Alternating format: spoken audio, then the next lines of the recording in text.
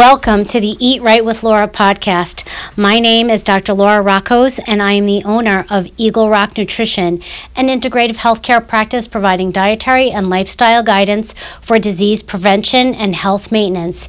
You can find us on the web at eaglerock.com. That's spelled EGGLROCK.com, or you can visit us in person at our office located at 397 Chestnut Street in Union, New Jersey. Today's topic is intermittent fasting, take 2. I'm sorry for those of you who tried to listen to the first version. Every time my device updates, sometimes the microphone shuts off and it's not readily apparent when I'm recording. So we are recording our podcast on intermittent fasting for the second time this week. And the reason why I've chosen this topic is because we're at the start of the new year. Welcome 2020, a nice round number. And I like to focus on topics that are very controversial and intriguing. And this is definitely one of those topics. So I don't have a lot to say about intermittent fasting, but I'm going to start with the fact that in my day, intermittent fasting simply meant not eating at night. So when my patients come into the office and they inquire about intermittent fasting, I just tell them to stop eating after 7 o'clock at night. Growing up as a child, we had dinner at 5 o'clock and we didn't eat again until 7 o'clock the next morning. Back then, we just called it not eating at night. Today, we call that intermittent fasting. My patients like to lobby for some accommodations. They say sometimes I don't get home from work until 7 o'clock at night. I don't start eating at 8 o'clock at night. Or I have a lot of shift workers like my truck drivers that work through the night and people that work in warehouses. Sometimes not eating at night after 7 o'clock at night is not an option. And so we just try to find a 12 to 13 hour window when you're not eating. And that can suffice, but I will say this, that it's probably not as good as just not eating after 7 p.m. or even after 6 p.m. I like the not eating after 6 or 7 p.m. because it gives you a few hours to digest your meal, to break down some of those glycogen stores, the sugar that's stored in your liver, to use that up so that during the night you'll switch to fat burning. So you'll get the biggest bang for your buck the earlier you start eating. And a 12 to 13 hour window of not eating is ideal.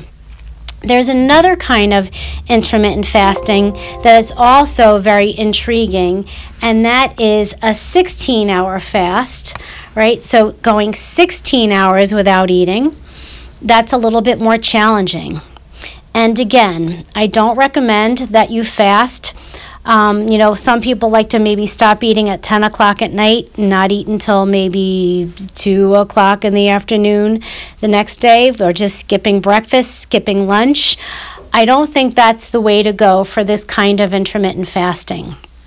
So for my 12 to 13 hour fast, if you want to call it a fast, I recommend having breakfast at 8 o'clock, lunch at 12 o'clock, a snack at 4 o'clock in the afternoon, and then dinner at 6 o'clock. In a 16-hour fast, my recommendation is to have breakfast at 8 o'clock, lunch at 12 o'clock, and a dinner at 4 o'clock. No eating after 4 o'clock so that you can have breakfast again the next day at 8 o'clock in the morning. The reason why I like this is because you're still eating 3 meals a day and you're still waiting a good 4 hours in between meals. The reason why you want to wait 4 hours in between meals is because after every meal, your blood sugar goes up. Even if you eat a salad, your blood sugar is going to go up. All right, and it takes about 4 hours for it to come all the way down. If you don't wait those 4 hours, before the glucose comes down, you'll start eating again. And every time the glucose goes up, your pancreas secretes insulin. And insulin is a hormone that does some good things. It helps to lower your blood sugar and shuttles it to where it needs to go. It takes the glucose into the muscles so that you're strong and to your brain so that you can think. But it's also a hormone that inhibits fat burning and stimulates fat storage. So every time you spike your insulin, you're storing fat. So you want to eat every 4 hours. So even in the 16-hour intermittent fasting technique, you could still wait those 4 hours for the sugar to come up and then come all the way down. And then you could wait your 16 hours before you eat a meal. This will ensure that you're using up all your glucose stores in the liver and that your body is switching to some fat burning, so that if your goal is to achieve weight loss, you can make that happen.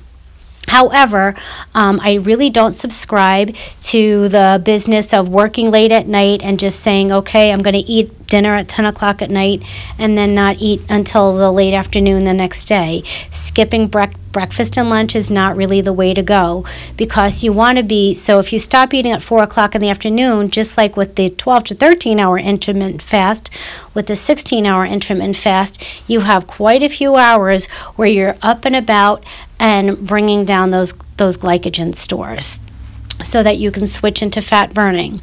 The other thing about the 16-hour intermittent fast is that I do not recommend that you do this every single day.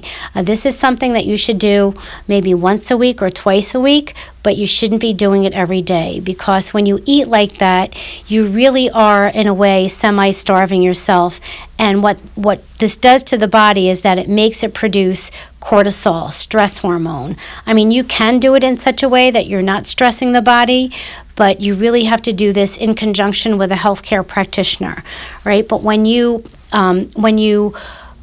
pull back too severely on calories, your body is going to secrete cortisol, your stress hormone, from your adrenal glands, right? When you're constantly doing this, that causes adrenal fatigue.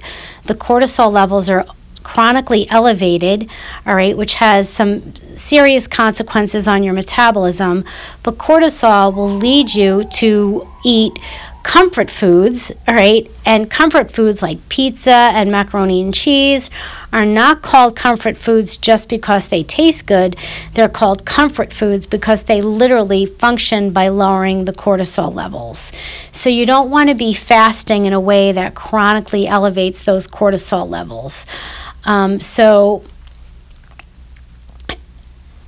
you can do both the 12 and the 13-hour fast and the 16-hour fast other ways, but I think the way that I just described, the 12-hour fast, no eating after 6 or 7 so that you're having breakfast the next day at 7 or 8, the 16-hour fast, no eating at 4 o'clock in the afternoon so that you're eating breakfast 8 o'clock, you will get the biggest bang for your buck.